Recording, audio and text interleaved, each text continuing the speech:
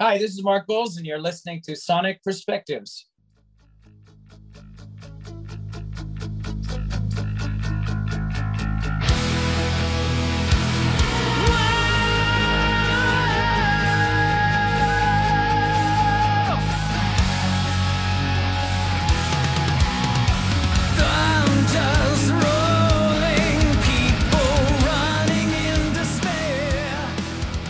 Hello, everyone, and welcome to another interview of Sonic Perspectives. I'm Rodrigo, and my guest today is the incredible singer Mark Bowles. Mark, thank you so much for joining us. My pleasure. Thank you for having me. Yeah, let's talk about the new Shining Black album, Postcards from the End of the World. It's very much a continuation of where you left off in the debut album, right? Yeah, I think it's progressed along a little bit farther down the road where we want to go with the band, because I think we have a really good chemistry between Olaf and myself, and we really like working together. And I think we came up with something even better than the first album. I have to agree, yeah. And I think the collaboration between you two started when you were going to help him out with a Labyrinth record, right? But the schedules did not align back then.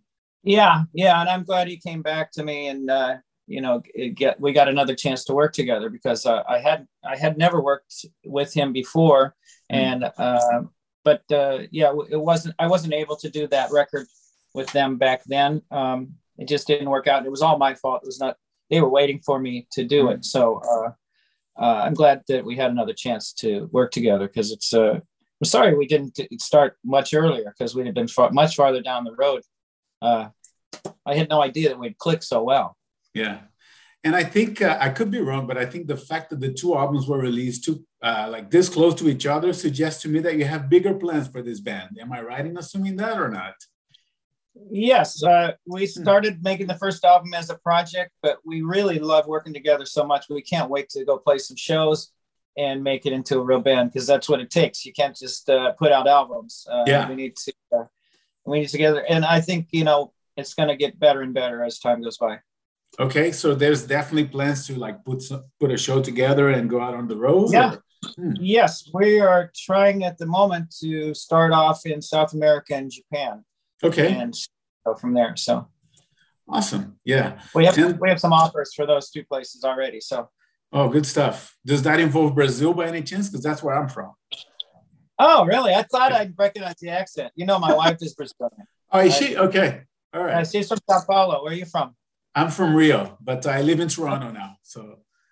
Okay. Yeah. It doesn't sound like a Toronto accent. It's a mix. Yeah. But it's a very familiar one to me. I have a lot of friends in Brazil, obviously, having family now down there with my wife. So I love Brazil. I love Brazilian people. Very cool. Very cool. Yeah. And let me go back to the album title for a while, because it's quite the premonition there, Postcards from the End of the World. Everything, like considering everything that's going on right now with Ukraine and COVID. I mean, how far back did you think of the title? Well, it was during the pandemic, which was bad enough, Yeah. And I definitely don't want to take credit for things getting worse. That wasn't our plan. Of course. I really hope that all this massive situation will end up making people care more about each other and become more caring about the rest of the world, and not just about our own little circle of life that we have. And we're so blessed with in USA and in Canada. We have a life here that people would love to have that don't have it in many parts of the world. So I really hope it helps people come together more. In the end, it's right now it doesn't look good, but that doesn't mean anything. It can turn around. Absolutely. Yeah. I saw a sign the other day saying that, we're lucky to live in a place where the only thing to complain about is the weather, right here in Toronto. So that's very much true. Yeah. Well, or gas prices. yeah, absolutely. For sure. Yeah. Yeah. It's going to get better. Yeah. Yeah. And I believe the first single is also the title track. And the second one is more in the power metal vein. It's 100,000 Shades of Black, right? Right. Yeah. Very cool videos that you made for both songs. Oh, thank you. Yeah. Thank you. Yeah. We had a bit of a fight with Frontiers about the singles, because there was some other songs that we liked even better than, we definitely wanted to do Postcards. but and we like. I mean, I love 100,000, but there was some other songs that we liked even more. But hopefully, people will get to hear those too. Yeah, I love, for example, "We Are Death Angels," which is pure metal by contrast, right, with the other ones. Yeah. A lot of my friends like that one. Yeah. Yeah, and like "Leaves of November," for example, which has a ballad kind of feel, but also prog elements here and there. It's a bit of everything on that song. So, right. Yeah. It was fun. It was really fun album to make, and came together flawlessly without any problems at all. So, Olaf and I are really good friends, even though we haven't technically met yet. Yeah. So we're just working together like this, like I talking to you. That's how I talk to him. So someday, it is coming soon. Well, I think we'll take it to the next level then. Yeah. And tell me about that experience of writing an album 100% virtually. I mean, how different is that from actually sitting in a room and jamming and whatnot? Well, it depends on. I mean, it is definitely not as good for me. I prefer being in. I think there's a different chemistry that happens when you're in the room with a band and you start working on ideas, on the spot. Yeah. However, there's another chemistry that happens virtually too. So, but I prefer the first way, in person way. Yeah.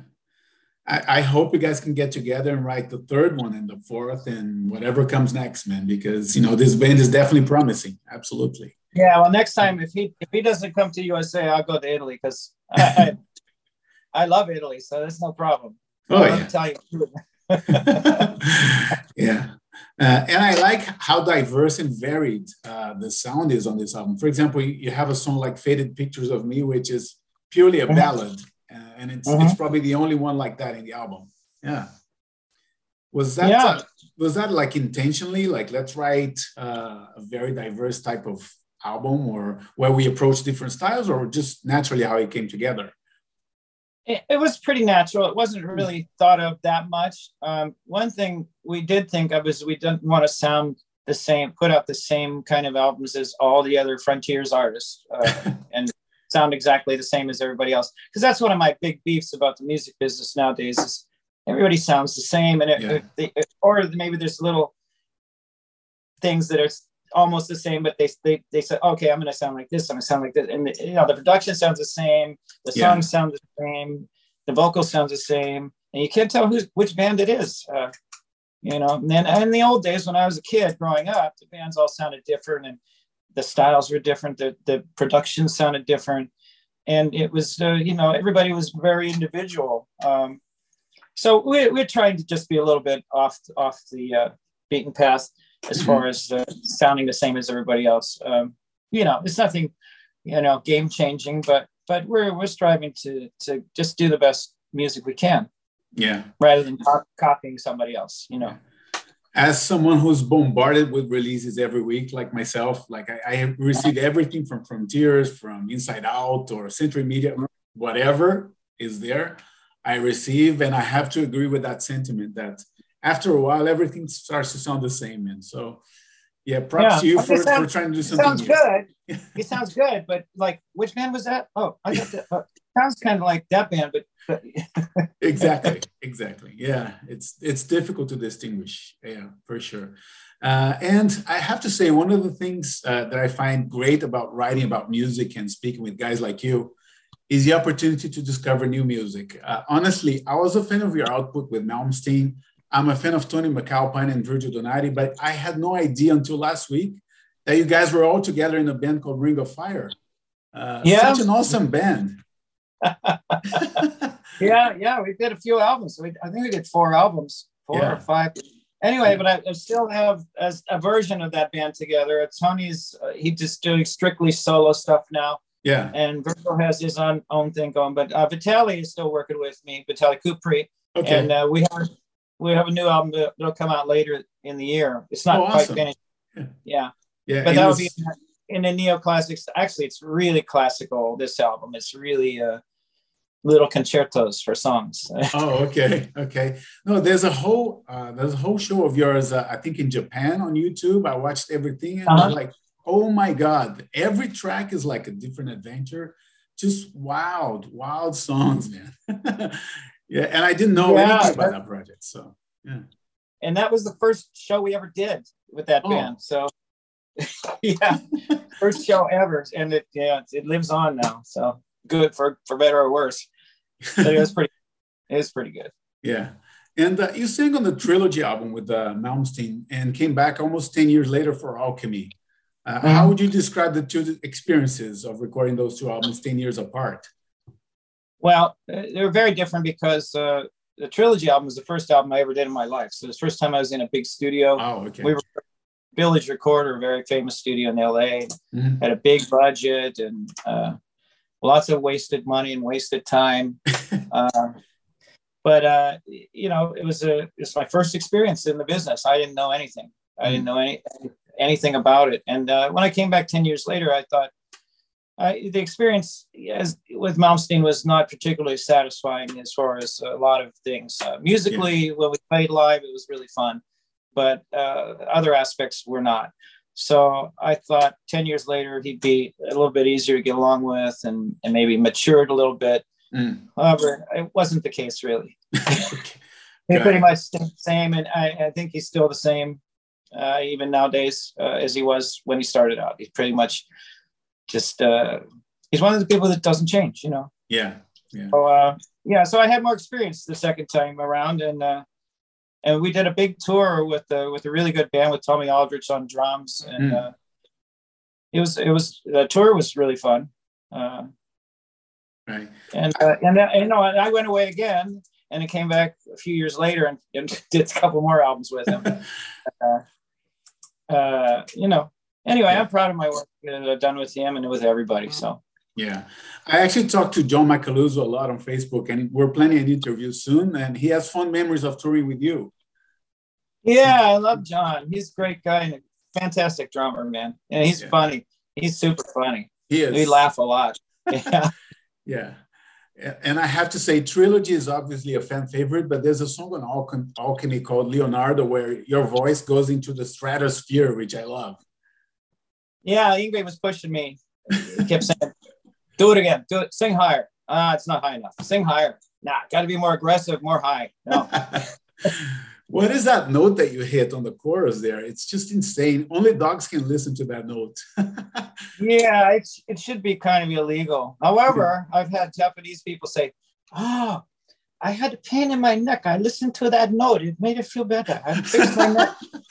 That's crazy. Yeah. That's the kind of things you hear from fans. Awesome.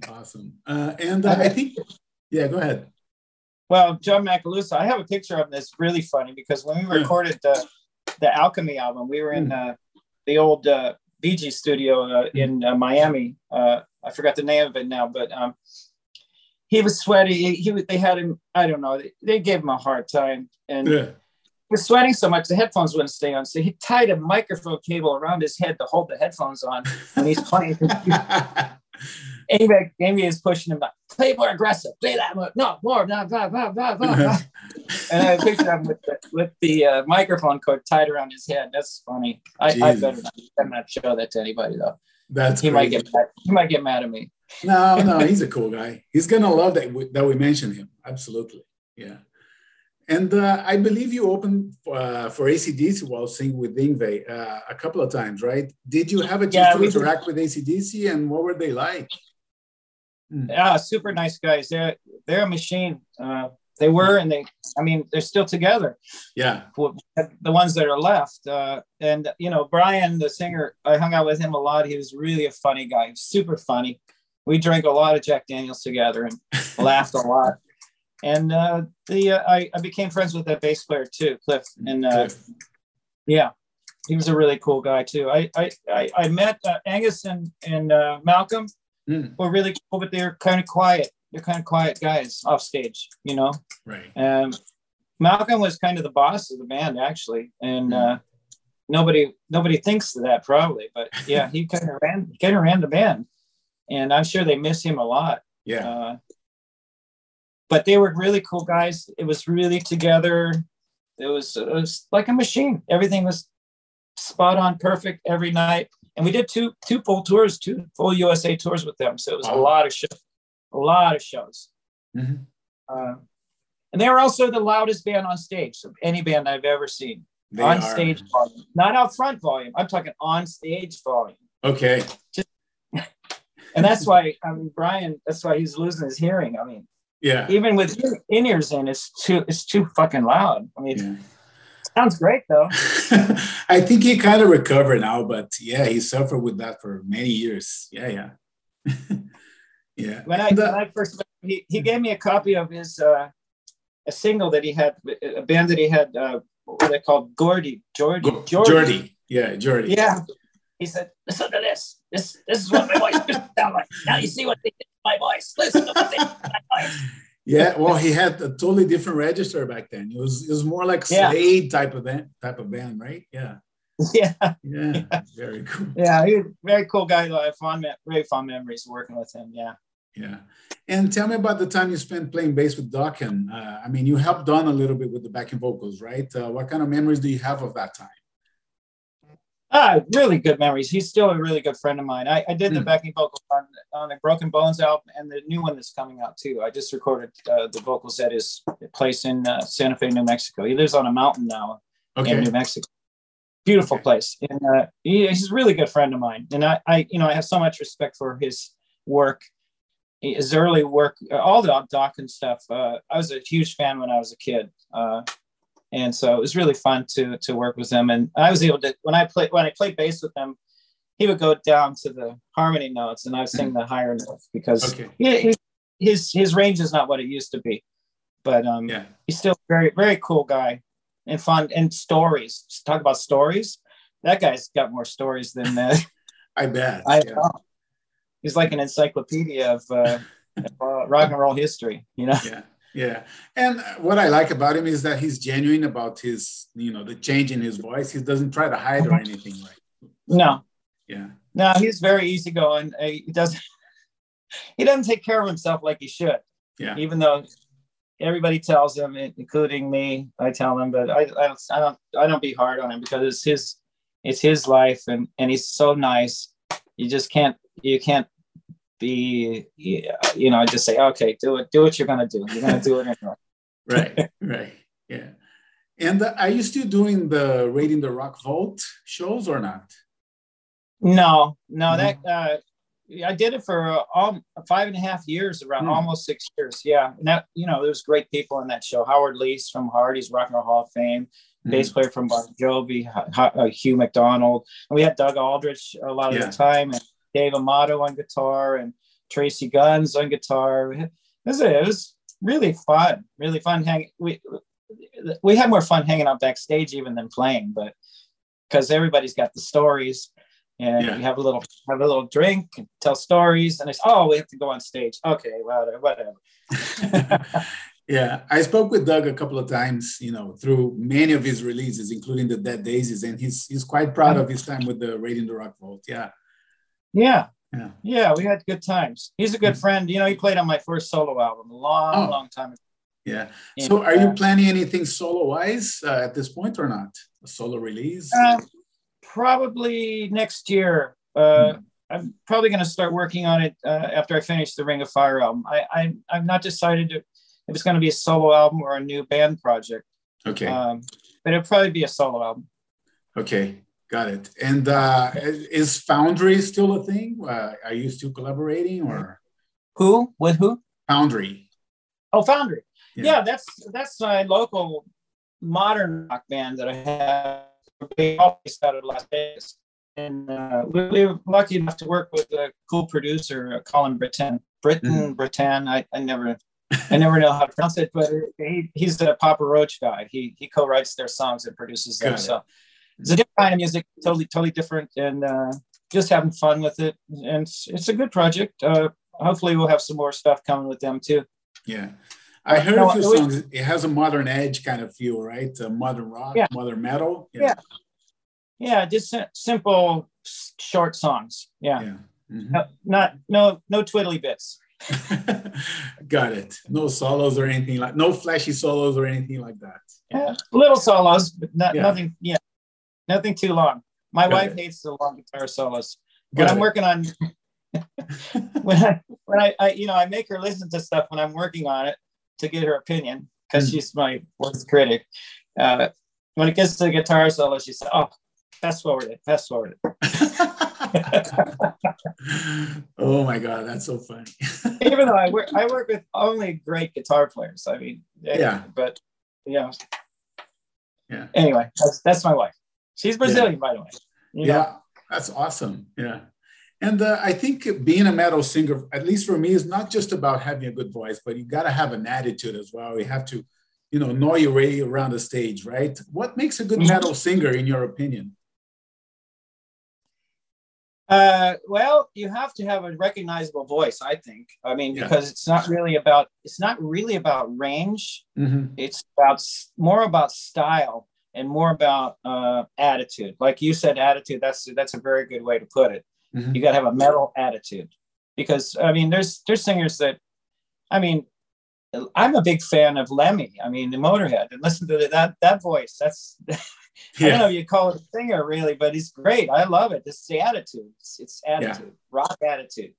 For a metal singer, metal attitude. Yeah. Absolutely. I've seen singers on YouTube, some of them with bands already, with voices that are exactly like Dio or Bruce Dickinson, but without 1% of their charisma or attitude. So, yeah. Yeah. Yeah. That's another example of everybody copying everybody. Because, if they spent more time on their own style, they'd get somewhere, Absolutely. Yeah. Use that as a blueprint, but don't make it everything about that particular style, right? So I guess that would be one way of putting it. Yeah. Yeah, you got to come up with your own thing. I mean, I don't know. I just sing. I try not to copy anybody, but but I'm fans of so many different metal singers that I'm influenced by them for sure. Yeah. Yeah. I love what you did with Dio Disciples for a while, but what was your approach in tackling those Dio songs? Because you didn't sound like him, right? But you have to have sort of a respect for the material, right? Yeah, I approached it just getting the spirit of the sound of the song. The spirit of the songs for me. It's and the attitude. I mean, he had a particular kind of attitude. Because he had a phenomenal voice. He could sing anything. He could. But he had that attitude, and he was, look out! That's awesome. He liked that word, look out. He did. Yeah, in a lot of his songs, there's that expression. And by the way, he's a super, super nice guy, too. We toured with him with Malmsteen, and he would hang out with fans until 6 a.m. Yeah. Smoking weed and talking about talking about really complicated stuff. I mean, he was really intelligent too, Mm-hmm. Yeah. He liked to smoke a lot of weed though. He did? Oh, that's I didn't know that. Oh yeah. Oh wow. Revelations about Ronnie James Dio. He was like the metal Willie Nelson. Oh wow. That's quite a claim you're making there, man. Well, that's when I was around him anyway. Okay. Yeah. And I think, the music industry has changed completely from the time that Dio was around, and different from where you started, for sure. What would you say is the main difference nowadays, and how to survive in a competitive environment like that? I'm still figuring that out because, the physical product is not really, I mean, I don't even want to say it, but I don't really like CDs. I like vinyl albums. I wish you could just go back to vinyl albums. I think people can appreciate that more. Yeah. Because you can't have a record player in the car anyway. So you can listen to it at home because they don't have CD players in cars anymore. So they don't. Yeah. The streaming is much more convenient. And they're still figuring that stuff out. I mean, how to get paid from it and stuff is, it's not very good right now, but I think it'll get better. I mean, but I wish they would release this album on vinyl. I've been pushing them to do that, and they're not so far. I'm gonna have to put it out myself. Maybe. Anyway, Yeah. I forgot what your question was now. No, in terms of like how to survive in an industry like that, the way it is at this point, a lot of guys are actually giving up or having 2, 3 additional jobs just to make ends meet, right? It's Well, difficult. yeah, I mean, Yeah. I have to record. I'm recording and writing music constantly, but I don't mind that. I feel blessed that I'm able to still make a living. I don't have to have any other job than music. Mm-hmm. And I haven't really most of my life. Not that I wouldn't or couldn't do other things, but I feel like it's my mission in life. That's what I'm supposed to do. And I like to keep it simple. That's awesome. And in terms of live dates, what can we expect from Shining Black or otherwise? Well, right now, it's probably going to be Shining Black. I might do some shows with the Foundry also around the USA. They've had some songs. They've had some songs on the radio in the USA. So I should say we, not they. It's hard to talk about different things, but yeah, it's just the COVID is just getting over it. Some countries it's not over yet. China just had a flare up, and Japan is still really hard to go to Japan. You can't really do shows there because you have to quarantine when you land, and it's just impossible right now. Yeah. And Japan's one of my favorite places to play, other than Brazil. Trust me, I love Brazil. So that's where I met my wife when I was doing shows down there, and she was a photographer. She's a photographer, and I was doing an interview for one of the rock magazines down there. She was doing the photos. Okay. Rock Brigade, probably, or? That sounds familiar. Rock Brigade, yeah. And she got me a sandwich and an iced tea. And that was all it took. Awesome. Yeah, well, Brazil, man, if you compare the audience here in Canada versus Brazil, there's really no comparison. It's almost depressing when I go to see a show here that a band I saw in Brazil, seeing them here, it's a stark difference, but it is what it is. Yeah. Oh, well. But anyway, this is all I had, man. I want to thank you for your time and congratulate you on such a great album and all the best with the new endeavors. And hopefully you can pay us a visit here in Toronto, and I'll go. Oh, I'd love to. It's one of my favorite cities too. No, I love Toronto. Yeah. It's a great city. Awesome. All right. Thank you so much. Take care. Nice Cheers. to meet you. Bye. Cheers. Bye.